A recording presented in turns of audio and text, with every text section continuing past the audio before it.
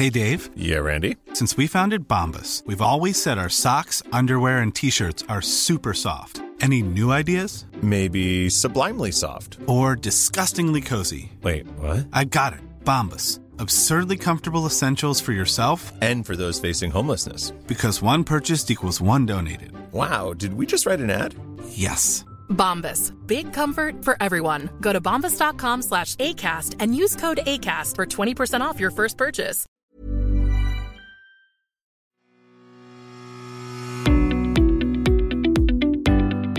Hello and welcome to the Mick Clifford podcast with the Irish Examiner.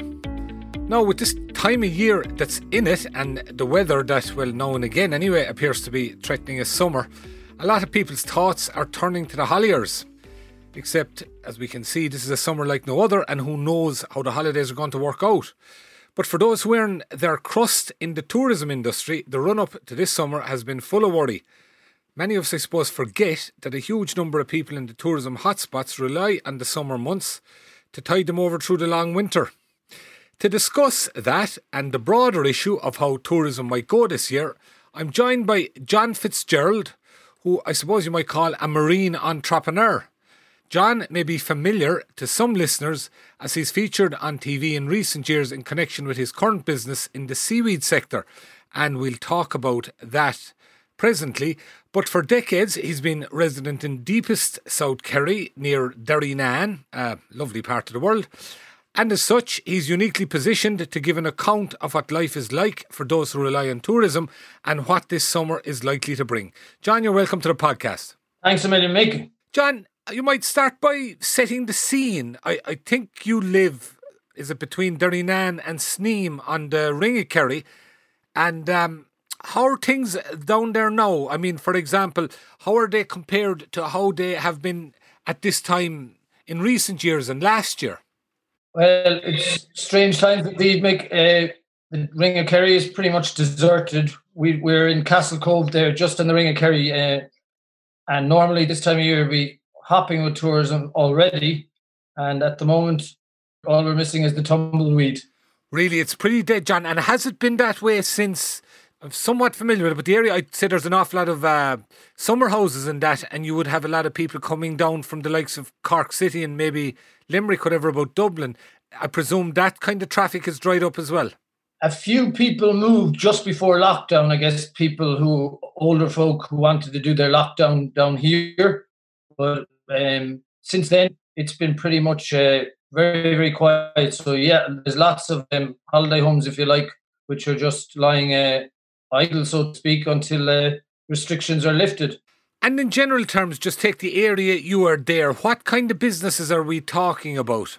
Well, we're Atlantic Irish Seaweed, so we'd normally take a good part of our business would be taking people to the shore and introducing them to seaweeds, getting them to taste them and learn all about their uses and their history, and how they tied in with from the monks and skelligs to the Viking raiders, etc., etc.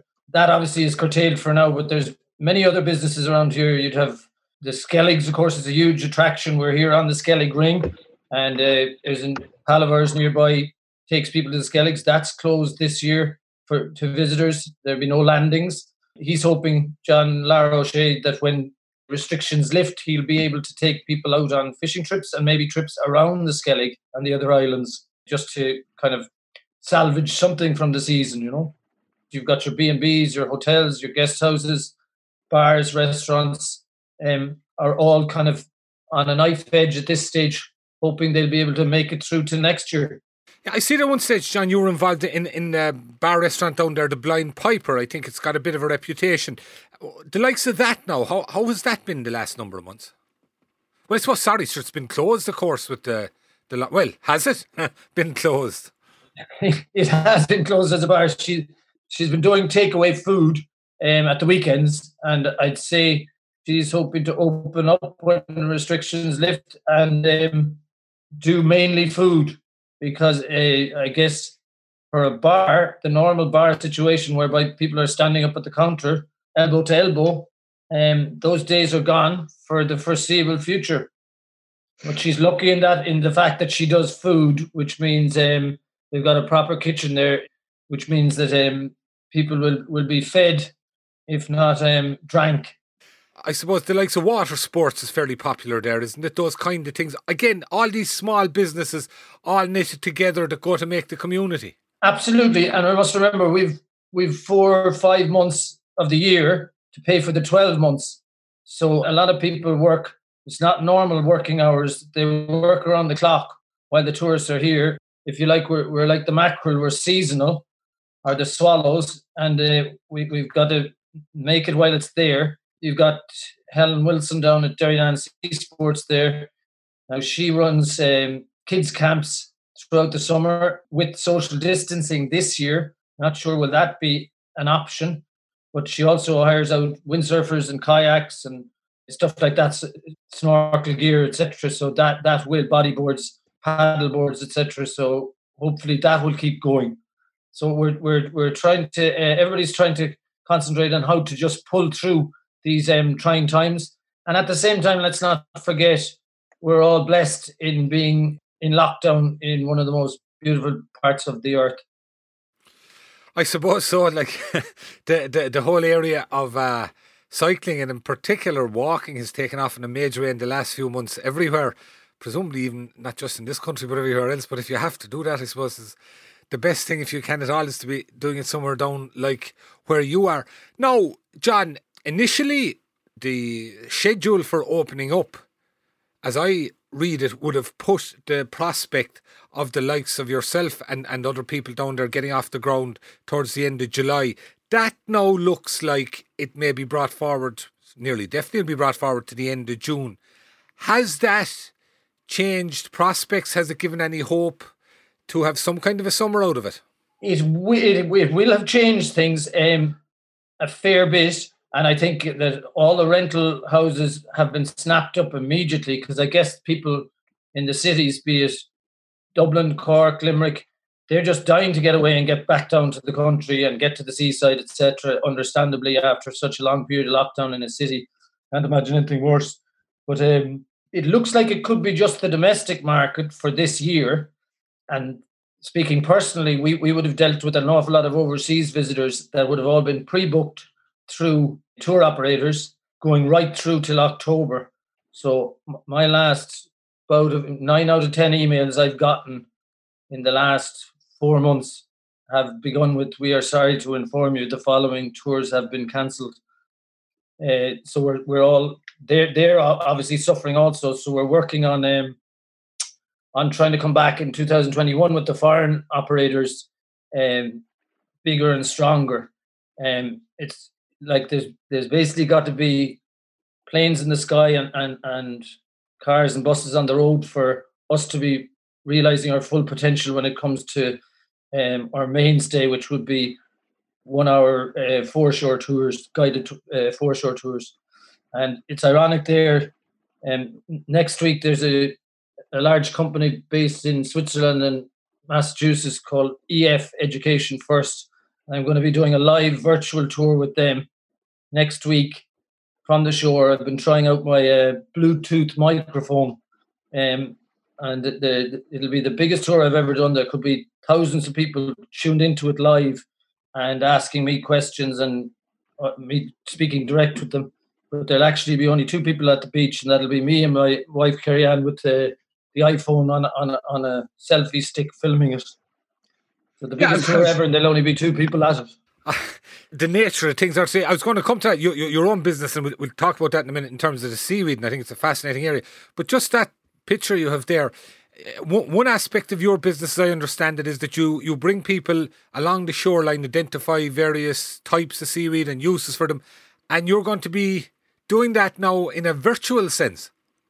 Well, we're this one tour operator, they're the largest player in the world. They basically take North American tourists, that's Canadians and from the States, all over the world on their, while they're in college. And they have offices in Boston and in Switzerland. They have 22,000 employees, and they approached me to do a virtual tour, and they're doing this with other activity providers. Like there'll be a tour of a vineyard in Spain and a cheesemaker in Italy and stuff like that, so that all their clients who who are stuck in lockdown all over North America can come on and experience get to come along on the experience, even though they're in lockdown and can't go to an airport.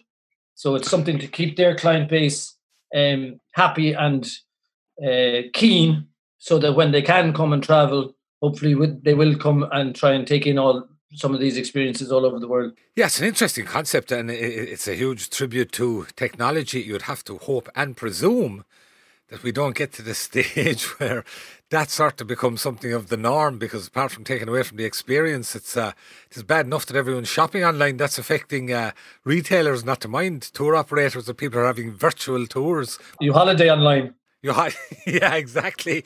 But John, back again to just that thing I mentioned about, like locally and yourself, when Leo Varadkar announced the bringing forward of these dates, did that give you hope for this year? Did that change schedule or anything from that point of view?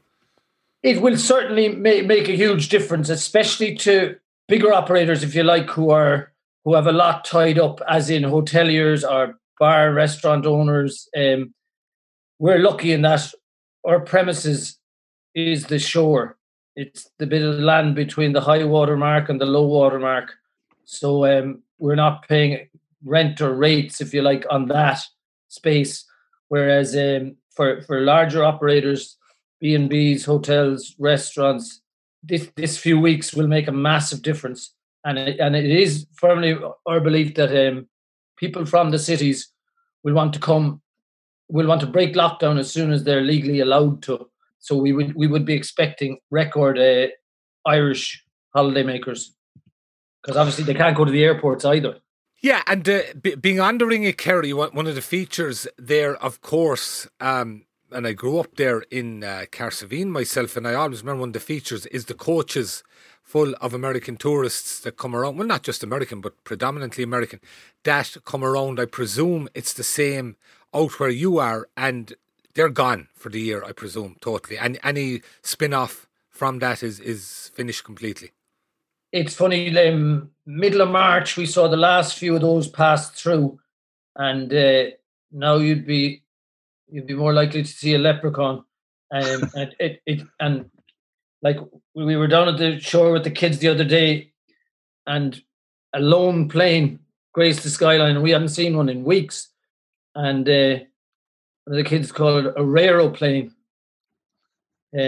So it's when the planes are up there, then the buses are on the ring. And when both those things are happening, between Killarney, Tralee, and the entire Ring of Kerry, we're kind of full, and the Dingle Peninsula as well, we're kind of full tourism-wise then. With those numbers taken out of the equation, and we can't see them coming back until there's a vaccine, because like social distancing doesn't work, obviously on a bus, price-wise. So until there's a vaccine, we're just not going to see those again. So it's a question of innovation and attempting to see what else could be done. So we're affected, but there'll be a lot more taking a heavier hit than us. It's just my wife and I, so we wouldn't have staff, if you like, which obviously restaurants, hotels, hugely reliant on staff. And not only that, but especially in South Kerry, it's seasonal staff. So you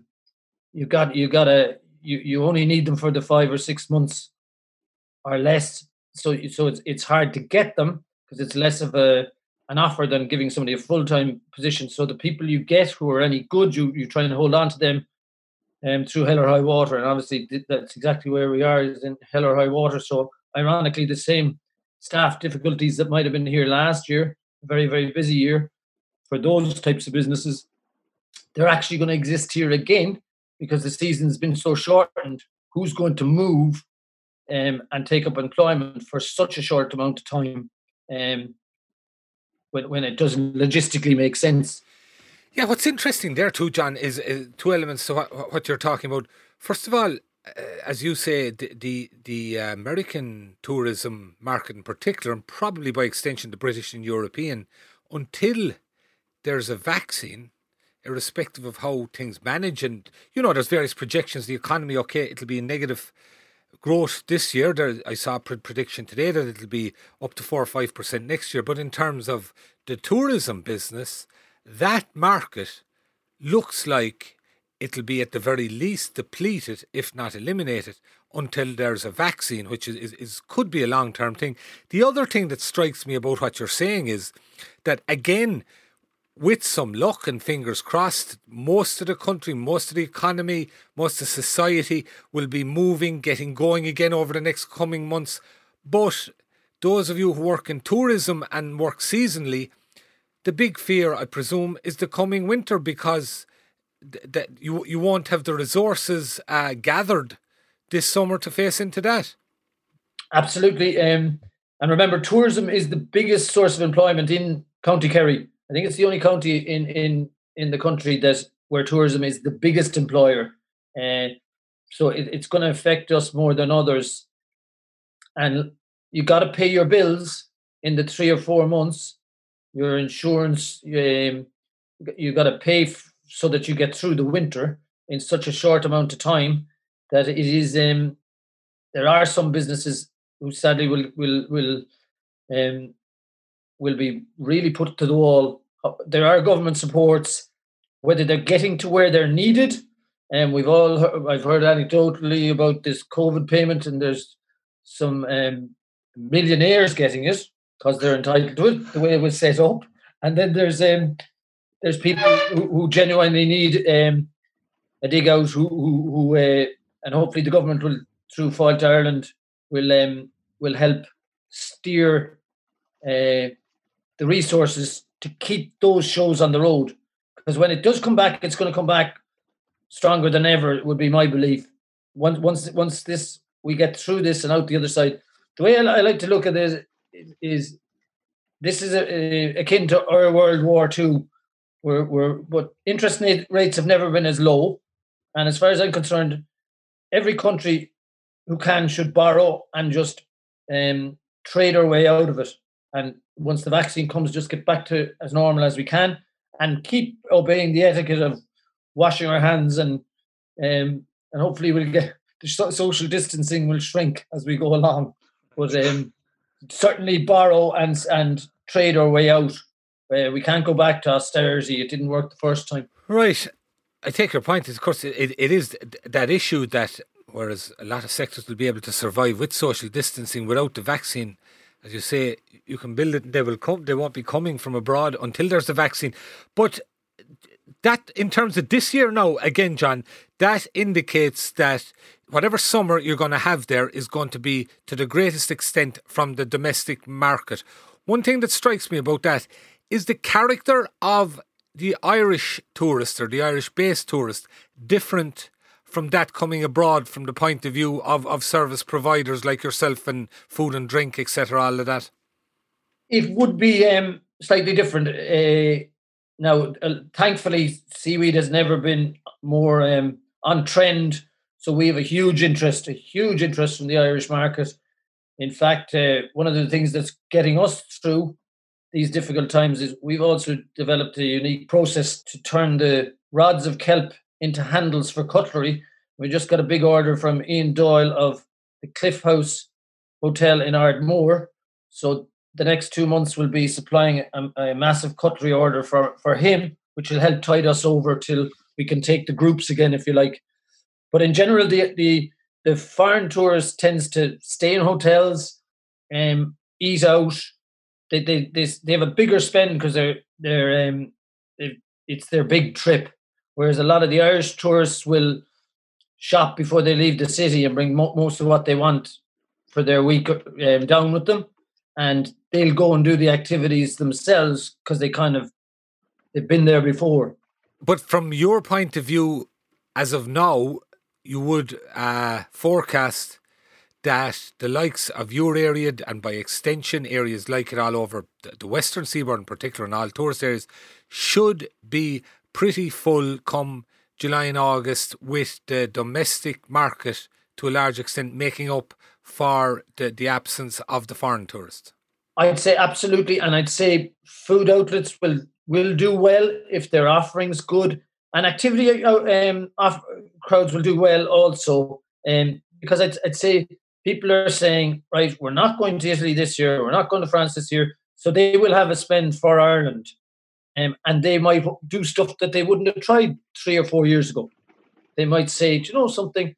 We're not going skiing or wherever, it was costing loads of money. Let's spend a few euros doing stuff that we wouldn't have thought of doing a couple of years ago, because we might have been keeping some of our money for a winter break as well. Okay, and one of the things perhaps they might do is, and it might be slightly unusual, but then for a lot of people it won't be, is find out about seaweed. John, how did you get into the seaweed business? Well, myself and my wife, we were years fishing down here and messing around in the sea, snorkeling, swimming, all that. And it just started to strike me. I've been grazing on seaweeds for a long, long time. But sorry, when you say you've been grazing on seaweed, you mean eating it like? Yeah, if going out fishing, you'd pluck a bit off the rocks and just chew it. And there was an interest there. And this lady brought out a book, it must be 12 years ago. Her name was Pranny Rattigan. She's a doctor from Sligo. But I got my hands on that book, and it kind of awoke my curiosity, if you like. Now, she since has brought out another book, which has become an international bestseller. And it turns out she actually attended UCC back in the day when studying medicine, when I was there studying science. And we've met several times since. But if you like, she single-handedly started a global kind of resurgence in interest in seaweed. Now, it was always there in the likes of Japan, China, Korea, but certainly in the Western world, she would have spearheaded what is definitely a kind of an explosion. And when you say that, like, are you talking about an interest in seaweed as something to view, something to use, to eat? Is it to use and eat? The health benefits, etc. Like they're being recognised now as the kind of unsung heroes, the superfoods. We like to call them sea vegetables. They're the only plants we don't have to mind. They mind themselves. You don't have to water them. You don't use fertilizer. You don't need land. They just grow away. You just have to respect them. They fix carbon. They release oxygen. So there's no part of it which isn't good as long as we look after them. But for instance, in the last 16 months, I've gotten more inquiries from chefs based in Ireland than I have in the previous 10 years. And what do they want to do, the chefs, what do they want to do with it? They want to start messing around with them and put them on the menu. They want to include it on their menu. Even in South Kerry here, so I would have had Michelin star type restaurants approach me, but now the local restaurant wants to include a bit of it on the menu, and they want the backstory of what it was used for long ago and what it's used for now. So if you like the Irish food industry, certainly around the coast, you're getting in touch with the likes of JP McMahon and people like this. You're getting the same thing that would have always been there in the Basque region, whereby they've had a huge respect for local produce. And because they're coastal, they'd have a massive respect for stuff from the ocean, not just the fish, but also the seaweeds. I suppose in that respect, it feeds into the wider green agenda that seems to be becoming far more prominent naturally in terms of the state of the planet and what have you. Utterly. There'll be a move to seaweed farming that's growing it on ropes like they grow mussels at the moment. And what that does is it fixes carbon and it releases oxygen, but you're leaving the wild stocks alone and you have complete control over the species you grow, as long as all you got to do is seed the ropes and you pull a kind of a seeded thread across the rope and you leave it and you come back 3.5 months later and you have pieces of, say, kelp that might be 15 foot long. And then you just harvest the whole lot and you dry it or you freeze it and then it goes into the food chain. So it's really, you're freeing up the land, which is exhausted at this stage from overuse of fertilization and all that. And So it's a real win-win. I think it's going to be the food stuff of the future. Yeah, I noticed there, I think it might have been last year, and I don't want to go into any details of it for obvious reasons, but I noticed there was a High Court case over an issue that arose over the commercial farming of seaweed and various rights. So it shows that, as I say, John, once they start heading for the court, there must be a few bob in it. But your business, as I understand, you've been at it a few years, and you were hoping in terms of the business cycle and that this year was going to bring things on to another level for you, that you'd various things lined up, I think, with tourist boards and that. And that must have been a bit of a blow, so in that regard. Yeah, it was the biggest tour operator gathering, probably in Ireland. It was in early April, and it takes place in City West in Dublin. So there's thousands of tour operators from all over the world come in there, and we all go and we pitch. You might have 60 meetings, 60 10-minute meetings throughout the day or over the 2 days. This year, for obvious reasons, it was cancelled. And in the 2 weeks between the time we had booked the hotel and got everything ready, and then just within 10 days beforehand, it was cancelled. And a week beforehand, it had been turned into an isolation centre for COVID-19. That's right, very expensive one, yeah. That was rough going, all right, from the point of view of trying to get a business off the ground. Another thing that strikes me, John, I think you mentioned it earlier down there, the Skellig Rock, always, again, short season, major for some of the local operators. Do you see any prospect this year that there will be trips out to the Rock? There'll be no landing. The OPW have made that announcement, but there will be there'll be boats that'll tour around it. Our local guy here, John Larochet, will do fishing trips at social distance on board and tours out to the islands, I'd imagine. But a lot of guys invested heavily in second boats and bigger boats, so it'll be tough on them now this year to have paid out capital like that and to get such a kick, Now, when it comes to the tour operators that we were dealing with, I'm in contact with all of them anyway, and they've all, it's quite positive. They're all coming back with we're not calling this a cancellation. What we're all working for is rebooking. We're just moving it for 12 months in the hope that we'll be in a better position next year. So everybody wants to come to Ireland more than they did even before. They just can't come now. It's not that they're not going to come or they're going to go somewhere else. They can't wait to come. I'd imagine, just like the people from the city here in Ireland, from Cork, Dublin, Limerick, etc., as soon as they can, they're going to be in places like this, not just here, but everywhere, Dingle and all West Cork, etc., Waterford and all that, and all along the West Coast. But I'd imagine that a lot of foreign tourists who have their heart set on coming to Ireland, and at this stage, I'd like to say one of the reasons we're blessed, Mick, is because of the weather. When it rains down here, and you know yourself, the winters can be harsh down here. The sea can get rough, and there's that famous saying when the tourist says to a local, "I love the view," and the local says, "You can't eat the view." The sea was associated with immigration and hardship and the drowning of fishermen and such, whereas we're of a different generation, and the sea can provide us with a living and a sustainable one once we get going. But I'd say that those tourists, they really want to come to Ireland because Ireland hasn't been ruined the way certain holiday destinations, which have sunshine all the time, have been overdeveloped. And the reason we weren't overdeveloped with apartment complexes, etc., like places like the south of some other European countries that may or may not be around the Mediterranean, not to be naming any, which are destroyed, they're because of our weather, we got away with it. It's not because we didn't have the developers who had access to greed and capital to do that. It's because the weather meant it never happened. And that's why we will bounce back. Because if you like, we're going to stay green. They'll need another few, maybe another 100 years of global warming before those developers will be in a position to stick up the tower blocks of apartments.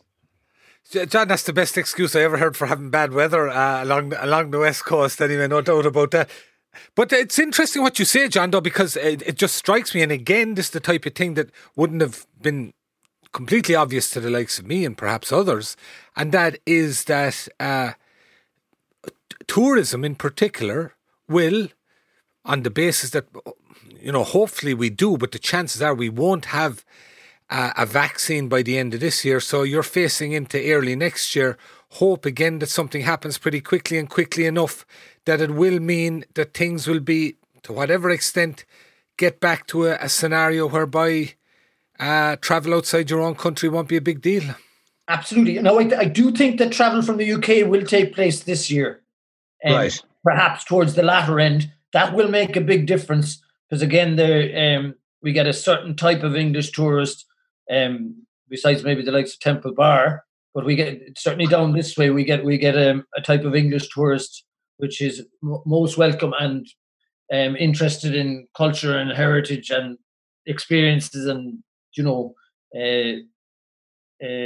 so I'd imagine we'll start to get them towards the end of the year. But yeah, it's fingers crossed all around for a vaccine, and who knows, this could bring down governments on both sides of the pond, or certainly their leaders.